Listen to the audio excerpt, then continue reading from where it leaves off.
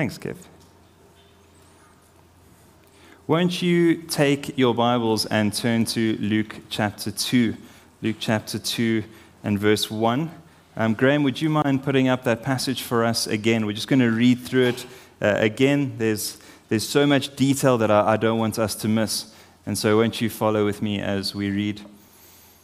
In those days, a decree went out from Caesar Augustus that all the world should be registered. And this was the first registration when Quirinius was governor of Syria. And all went to be registered, each to his own town.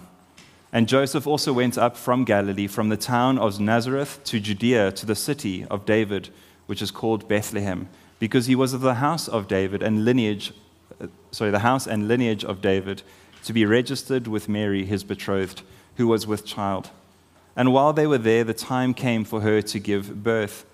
And she gave birth to her firstborn son, and wrapped him in swaddling cloths, and laid him in a manger, because there was no place for them in the inn.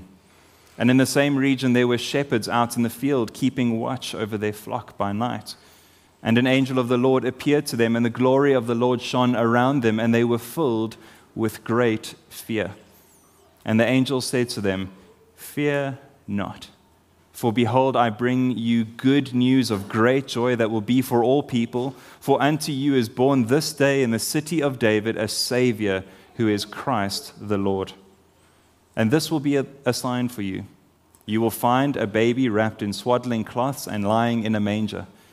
And suddenly there was with the angel a multitude of the heavenly host, praising God and saying, "Glory to God in the highest, and on earth peace among those with whom he is pleased." When the angels went away from them into heaven, the shepherds said to one another, "Let us go over to Bethlehem and see this thing which has happened, which the Lord has made known to us." And they went with haste and found Mary and Joseph and the baby lying in a manger. And when they saw it, they made known the saying that had been told them concerning this child. And all who heard it wondered at what the shepherds told them. But Mary treasured up all these things, pondering them in her heart. And the shepherds returned, glorifying and praising God for all they had heard and seen, as it had been told them. Thanks, Graham. In the opening words of this passage, one of the most well-known Christmas passages, we start with a man named Caesar Augustus. And if we do a little bit of historical digging, we learn that Caesar Augustus was actually the great nephew of Julius Caesar. And if I'm honest, most of what I knew about Julius Caesar before this sermon came from Asterix and Obelix. But in doing a little bit of digging, I think there's some detail which help us to process this passage. And so a little bit of background. The first bit of detail which we need to know is that every single emperor of Rome had a title of the greatest leader in the world. They were known as the leader of the land. But it was this Caesar who was the first to be called Augustus. And he got this title when he called his own Senate to vote on giving him the title. Now, if that sounds like a little bit of a sham to you, it's because it is. Imagine ordering the Senate to declare you most humble, and if anyone voted no, they would find themselves without a job and maybe even a head. But let's be honest, the world that you and I live in, it seems rife with political pundits giving themselves oh-so-heavenly titles. One example is the past Ugandan leader, Idi Amin, who gave himself this title, and just excuse me if I get it wrong in time. His Excellency, President for Life, Field Marshal Al-Hadij, Dr. Idi Amin Dada, VC, DSO, MC, Lord of all the beasts of the earth and fish of the sea, and conqueror of the British Empire in Africa in general and Uganda in particular. He took it all the way. Now, while that might sound more spectacular than Augustus, I think it's only because we don't know what Augustus means. And when the Senate voted to give Caesar the title of Augustus, at the same time, they would have voted to strip him of every other earthly title he had, because at that time he would have shifted from being a man to being a god. So at that point, he wasn't known as Caesar the Great or Caesar the leader of the land. He was now known as Caesar the Holy One, Caesar Augustus. And with this new title came a few perks. And that's the second piece of background, a little bit of history that we need to know, is that Caesar's first actions as God was to set his birthday as the first day of the year in the Roman calendar and to declare that that day is the day that the Savior of the world was born. And so for anyone here, if you were born on September the 23rd, you're in slightly murderous, yet historically very good hands. And thirdly, Caesar would also clench one final power move as his time as the ruler of Rome, in which he would erect within the Temple of War a memorial. And this memorial was made to remind everyone of the peace that Rome was enjoying. And to a degree, this peace was monumental. We must understand the world of Caesar at the time. There was wars around every corner. But under his rule, there were fewer wars, there were fewer uprisings, there were fewer takeovers, there were fewer sackings, there were fewer massacres than ever before in Roman history. And so you could say that there was world peace for the first time. But the irony shouldn't be lost on us. This monument was built in the temple of war. It was through Caesar and Rome's war efforts that the entire world was conquered and brought into submission and peace. Some historians, though, have pointed out how much easier it is to have peace with people when they're dead. It's this man that the passage opens up with. It's this man, this Caesar Augustus, the man who declared himself to be God, the man who proclaims himself to be Savior of the world, and the man who says that he is the bringer of peace that we find at the forefront of this passage. And as we go through this birth account of Jesus, I want us to keep these titles, these things in mind. This is the world that Jesus was being born into. Jesus wasn't born in Wilgevel on a sunny December, or for us, maybe a rainy December morning. He was born into a world where every detail surrounding his birth would have been a controversy. And so we move on. We see in verse 2 to 4 that Caesar, being the greedy man that he is, now declaring himself to be God, stretches out that greedy arm as far flung as the Mediterranean Sea into the villages to try and squeeze out the last little bit of gold and the last little bit of wealth that he can from the people. And it's here in one of these Mediterranean villages that we find a peasant girl named Mary and her carpenter fiancé, Joseph. And it's Joseph who's being called as a representative for his family to go from Bethlehem to Jerusalem. And you can imagine the letter arriving at Joseph's home, and Joseph needing to pack a sack full of his belongings for his journey. And as he finishes, he finds someone in the village willing to rent out a donkey, and he walks over to Mary's home and he takes his fiancée, and they begin the 130-kilometer journey on foot. Now, this highlights something which we mustn't miss, something pretty amazing which seems to run all throughout the story and also the life and ministry of Jesus. Or if we look at who Jesus came to, he wasn't born into the God of Rome's family. He wasn't from a military line. The little baby in Mary's womb had been given to a peasant couple, the poor and the powerless, the insignificant and the forgotten. Now, if you've ever watched Lord of the Rings, and you remember some of those camera shots over the New Zealand mountain heights as Frodo and Sam are taking the ring to Mount Doom, I think in part the journey must have felt a little bit similar for young Mary and Joseph. Joseph walking on his hard-worn feet throughout the dangerous areas, pulling the donkey forward as he led the way for his fiancée. Mary feeling every bump of the donkey's hooves as she felt the discomfort of the final stages of her pregnancy. And this is where everything shifts. For the next 14 verses, the whole story changes. We see the story of Jesus' birth come alive, and in it we see the incarnation. We see God as man. We see the gifts that God gave at that first Christmas, and we see the result of knowing this little baby boy. And so won't you look with me in your Bibles from verse 6 to verse 7. We see the incarnation of Jesus. The journey continues here in verse 6, where Mary had arrived in Bethlehem, and then suddenly the birth pains begin. Now, having only sat in on one birth so far, I know that you don't summarize that experience in short words. Some of the stories from many parents sound a little bit more like a Navy SEAL documentary than a hospital room, but Luke's words are hauntingly simple. And while they were there, the time came for her to give birth, and she gave birth to her firstborn son, and she wrapped him in swaddling cloths and laid him in a manger. We must remember at that time that there was no Airbnb or Lacoslav, there was no Booking.com, and so accommodation for travelers was very, very basic. Often a small room at best, with maybe a common area outside for your animals to be watered and fed. And if there was nowhere to stay in any of those inns, we know from history that in the town corners, there was mass common areas where people would leave their animals, those that were even too smelly and stinky to leave in the town. There was often a small little fire for the poor to come and cook their meals, and there were some stalls for people to sit and wait and then leave. It's not exactly the kind of place that you wanted to spend very long, let alone give birth. And so it was probably there, in that place, where strangers tied up their animals, where the animals would mess, where people would come and go, where there was no privacy, where there was no honor, where there was no glory, that Mary gave birth to Jesus.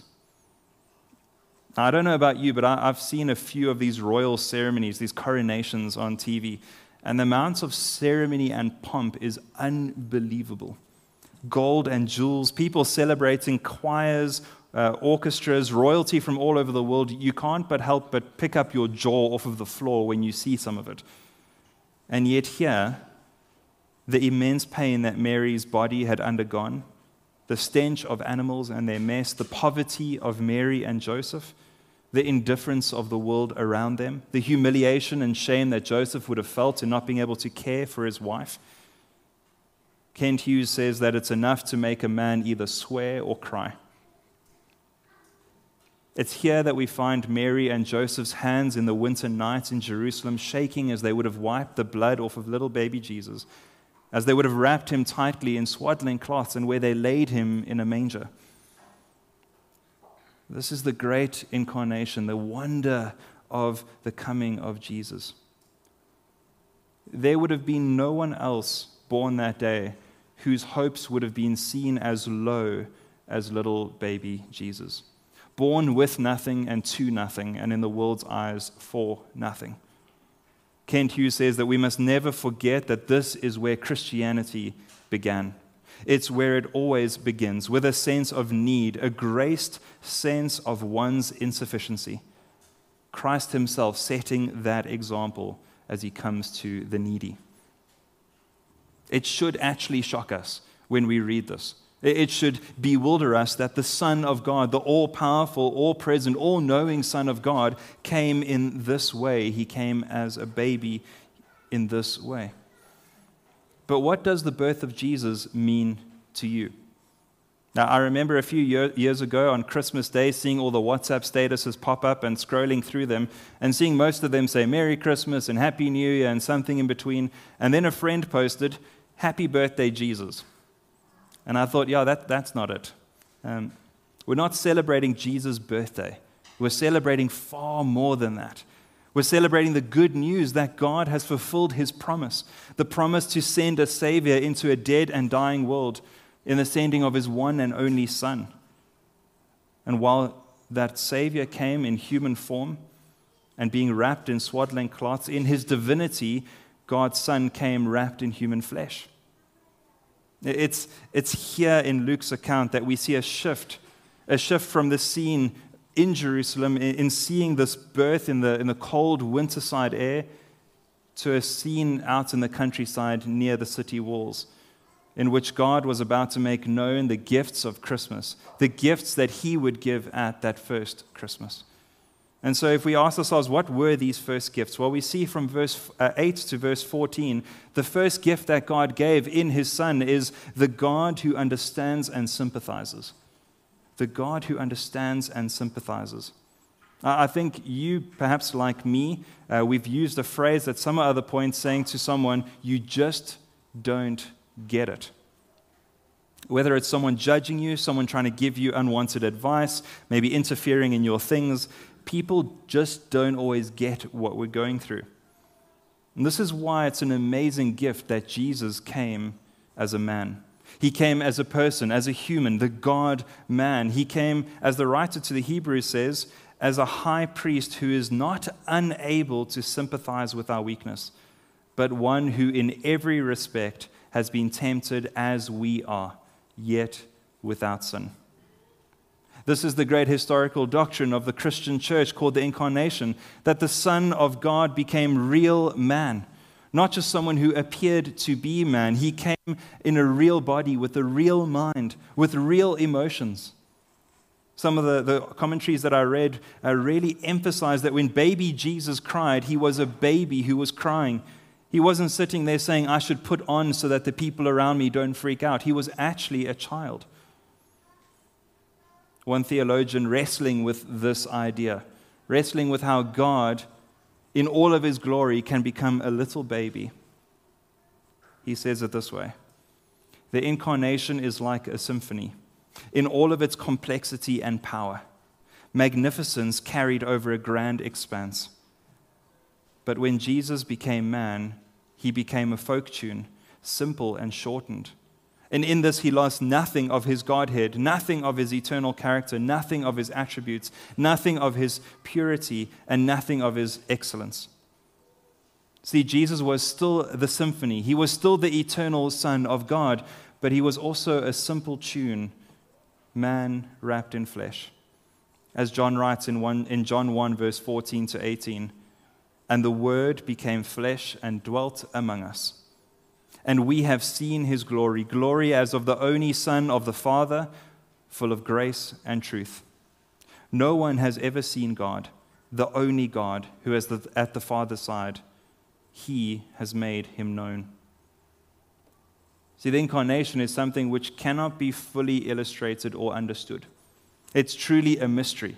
How Jesus, who was God, fully submitted himself in his humanity. How he learned to walk and talk. How he matured and grew in character. Harold Best says it beautifully, where he says that Jesus Christ lived in a human body with a human mind and a human soul with all its limitations, except for sin.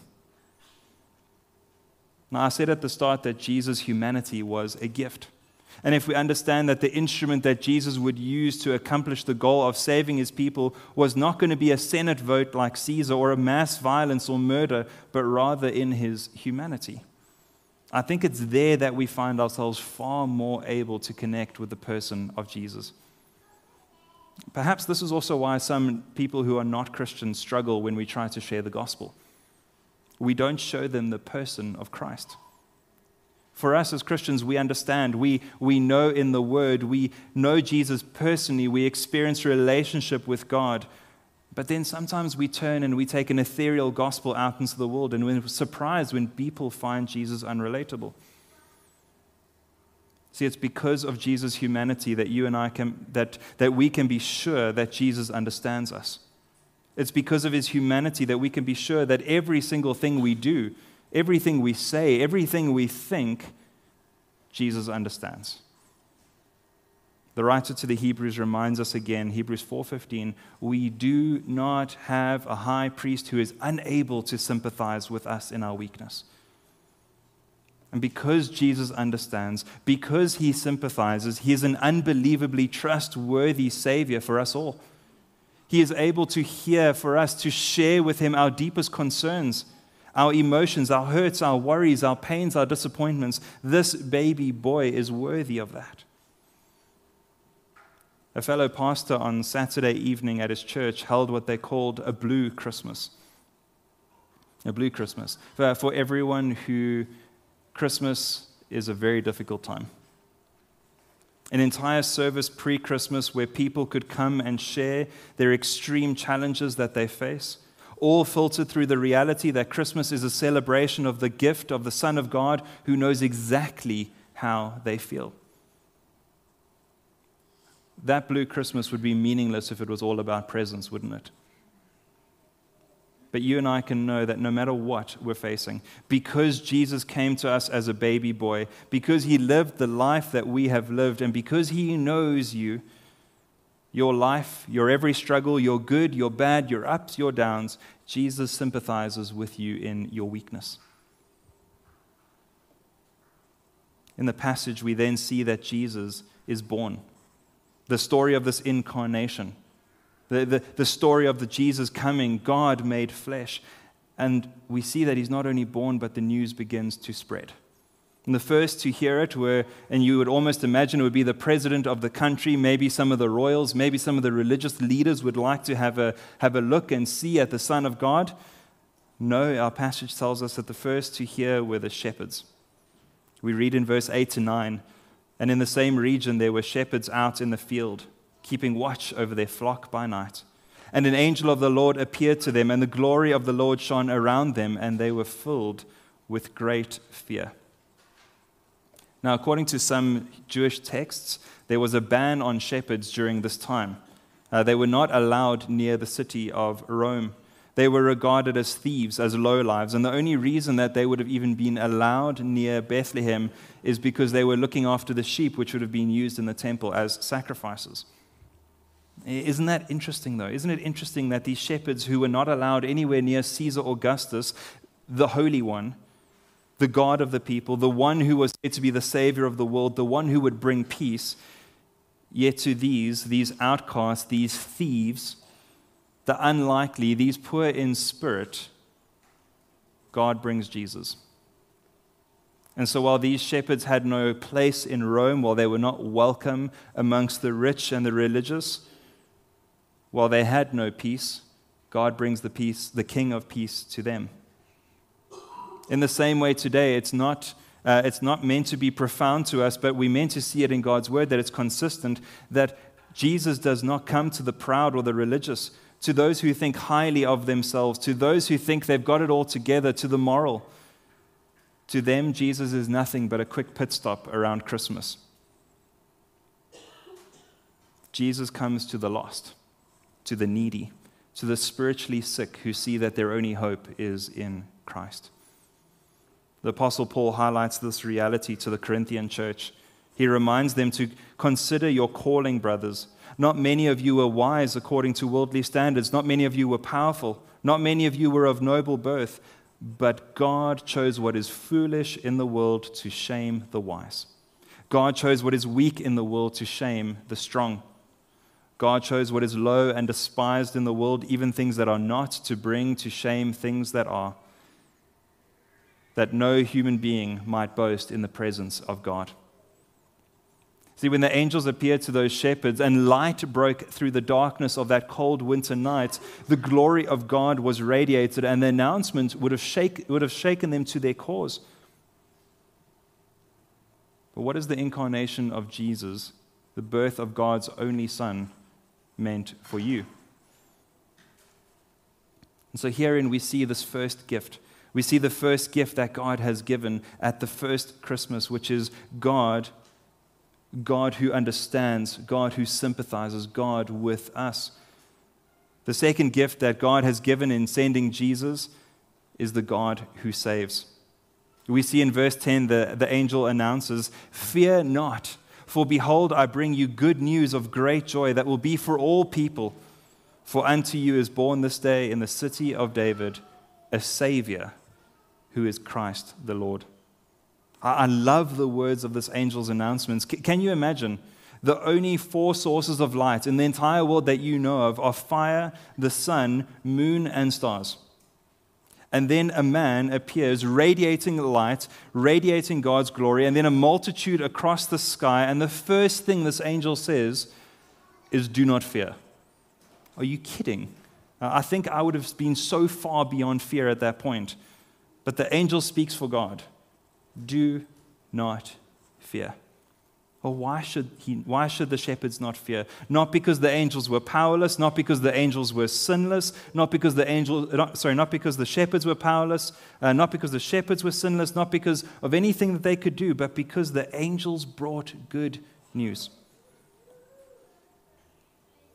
In a sense, God sends a cohort of messengers into a foreign battlefield to their sentries who are on duty out in the fields and to shout out a message, "Do not fear, for salvation has arrived." See, being saved, this idea of salvation is a funny thing. It's almost completely relative, and just hear this before you stone me. To those who don't want it, the idea of being saved is offensive. To those who don't think they need it, it's confusing. But to those who see their need for it, it's electrifying, it's breathtaking to know that you can be saved. It's in this announcement that we're caught up with the shepherds, and God calls us to do that introspection for ourselves. Have we forgotten that we needed saving? Do we believe that we needed saving? Or has salvation become boring, annoying, and maybe even a little confusing to us? Or maybe a litmus test for our hearts this morning. If you want to take the temperature of your soul, don't do it by measuring your excitement for Christmas. Do it by measuring your thanksgiving for Jesus. Do it by measuring your heart's response to the giving of God's one and only Son who came to save you from your sin. And perhaps your heart, like mine, reads colder than it should, colder than God deserves, and it needs stirring. And if that's you, listen with me to the words of 1 Peter 2, verse 24. He himself, Jesus, bore our sins in his body on the tree, that we might die to sin and live to righteousness. Friends, shouldn't our hearts be so warm that it bubbles over? Shouldn't we present with spiritual temperatures because we're so wrapped up in the goodness of God in sending us his Son? In a sense, then, there are really only two acceptable responses to this cohort of angels. The first is utter fear. Fear because you and I, because we're sinners. Fear because the shepherds were sinners. Fear because we're not able to stand in the presence of a holy God. The second being unshakable thanksgiving and joy over the Savior of the world being sent to us. And so, yes, the angels are correct to say, do not fear, but only if the shepherds will respond to the salvation that is offered. And so the angel doesn't say, don't fear because you're amazing just the way you are, or that your sins are not important. Rather, the angels say, do not fear because God has taken the initiative to send and bring good news of great joy, a Savior, Christ the Lord. Friends, can I be so bold as to say this? That Christmas is only good news for Christians.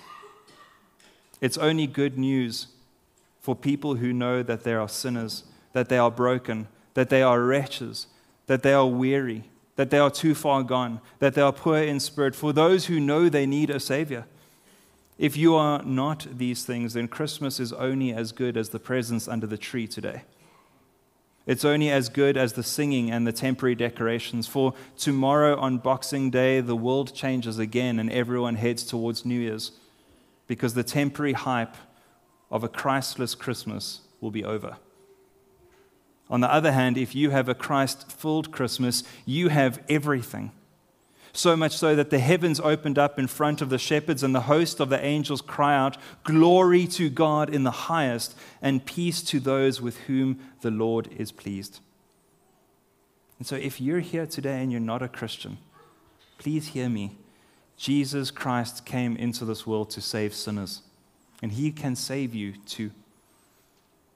And so let these two gifts be highlighted.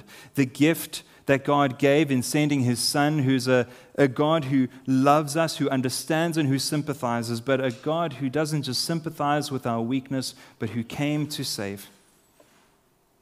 And so going back to our main points, we've seen the incarnation of Jesus, we've seen the meaning of his coming and the gifts that God has sent Jesus to bring. And now lastly, we see the effects of knowing this baby boy. In verse 15 to 20. Something which I think is universally true is that each and every single one of us wants our lives to have purpose. We want to have meaning. We want our lives to accomplish something. In the same way, when something comes up to us and when someone comes up to us and they want to see their life have meaning, they come and they speak to a Christian. When someone asks questions, when something comes up in conversation and someone says, "Why should I become a Christian? How do I benefit? What is this all about?" I think it's within the modern mindset of people today, within the sinfulness of our own hearts, within the desire within each of us to crown ourselves as good, to crown ourselves as not needing a Savior. I think it's there that we find the counterculture points of this sermon to be offensive. The coming of Jesus was not a religious cost-benefit analysis. The coming of Jesus was not something to simply be considered. Seeing baby Jesus lying in the manger was not meant to cause us to sit back and to think about whether or not this is worth our time. It's meant to provoke something far deeper within our souls.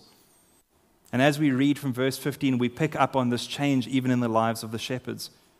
Even though they've just gone through, quite honestly, the most emotional and visual roller coaster of the angels of God worshiping before them, their hearts were exploding with awe, not to sit and wait for another show, but a desire to go and take what they have seen to those that would hear. We read in verse 15 to 20, when the angels went away from them into heaven, the shepherds said to one another, "Let us go to Bethlehem and see this thing that has happened, that the Lord has made known to us." And they went with haste, and they found Mary and Joseph and the baby lying in a manger.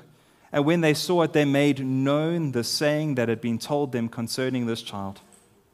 And all who heard it wondered at what the shepherds told them.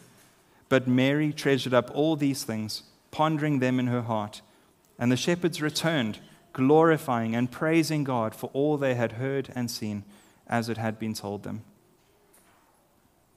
What's amazing, even though what had just happened, these shepherds were not looking for another religious experience, or they would have simply waited on that spot for another choir angel army to appear.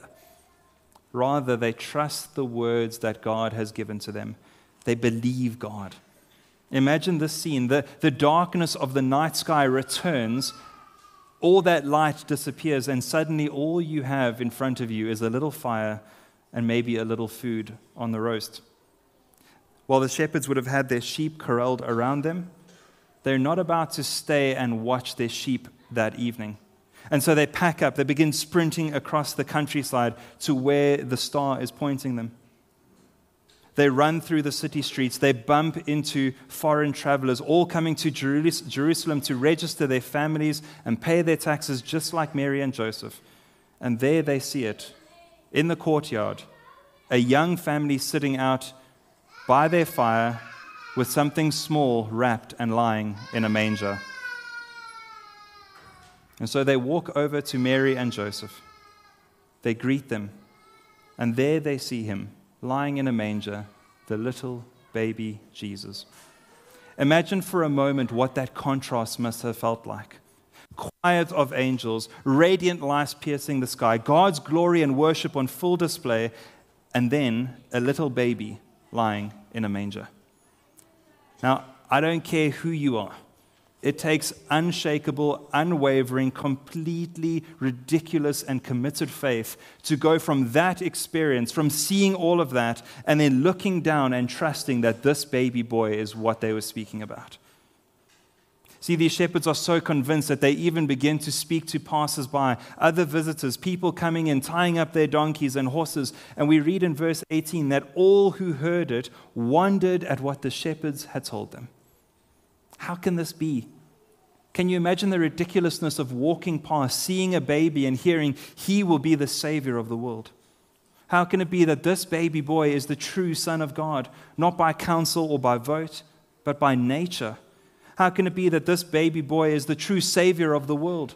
How can it be that this baby boy will be the true bringer of peace, not by the sword like Caesar, but by being the sin crusher which God had promised?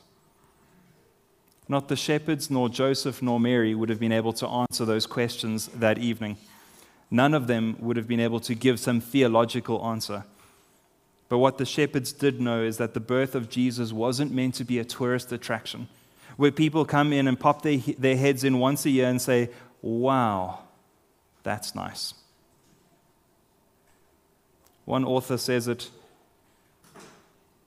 even if Christ was born 1,000,000 times in 1,000,000 places, unless you respond personally with the same faith of the shepherds, a trusting in God faith, a trusting that this Jesus is the Savior of the world, the glory of God being sent to bring good news to you, you are as lost as you will ever be. See, religious sentiment, even around Christmas time, without Christ as your personal Lord and Savior, is nothing. Friends, here this morning, the Holy Spirit includes this story, the story of the birth of Jesus in the Word of God, so that you and I will have a constant reminder of what Christmas is all about. Christmas is about the real Savior of the world, not Caesar Augustus, nor anything else that you and I can hope in today.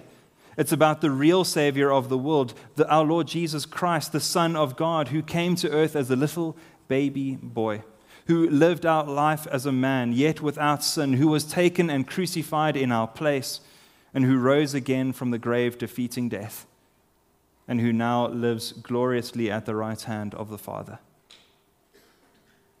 So the announcements of the angel is true. Jesus did indeed come to bring good news of great joy to his people. And so this Christmas, ask yourself whether or not you are responding like the shepherds. Do you believe?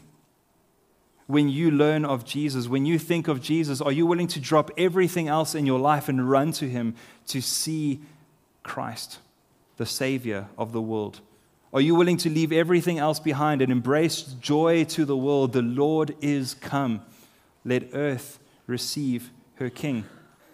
Well, my prayer is that every single one of us today will enjoy every aspect of Christmas, remembering that it's in Christ that we have the ultimate gift, remembering that today is about our risen Lord Jesus Christ being born 2,000 years ago in a little stable in the most humble of means, so that you and me, so that we could come to know him, be saved, and enjoy eternity with God forever. Won't you please bow your heads as we pray?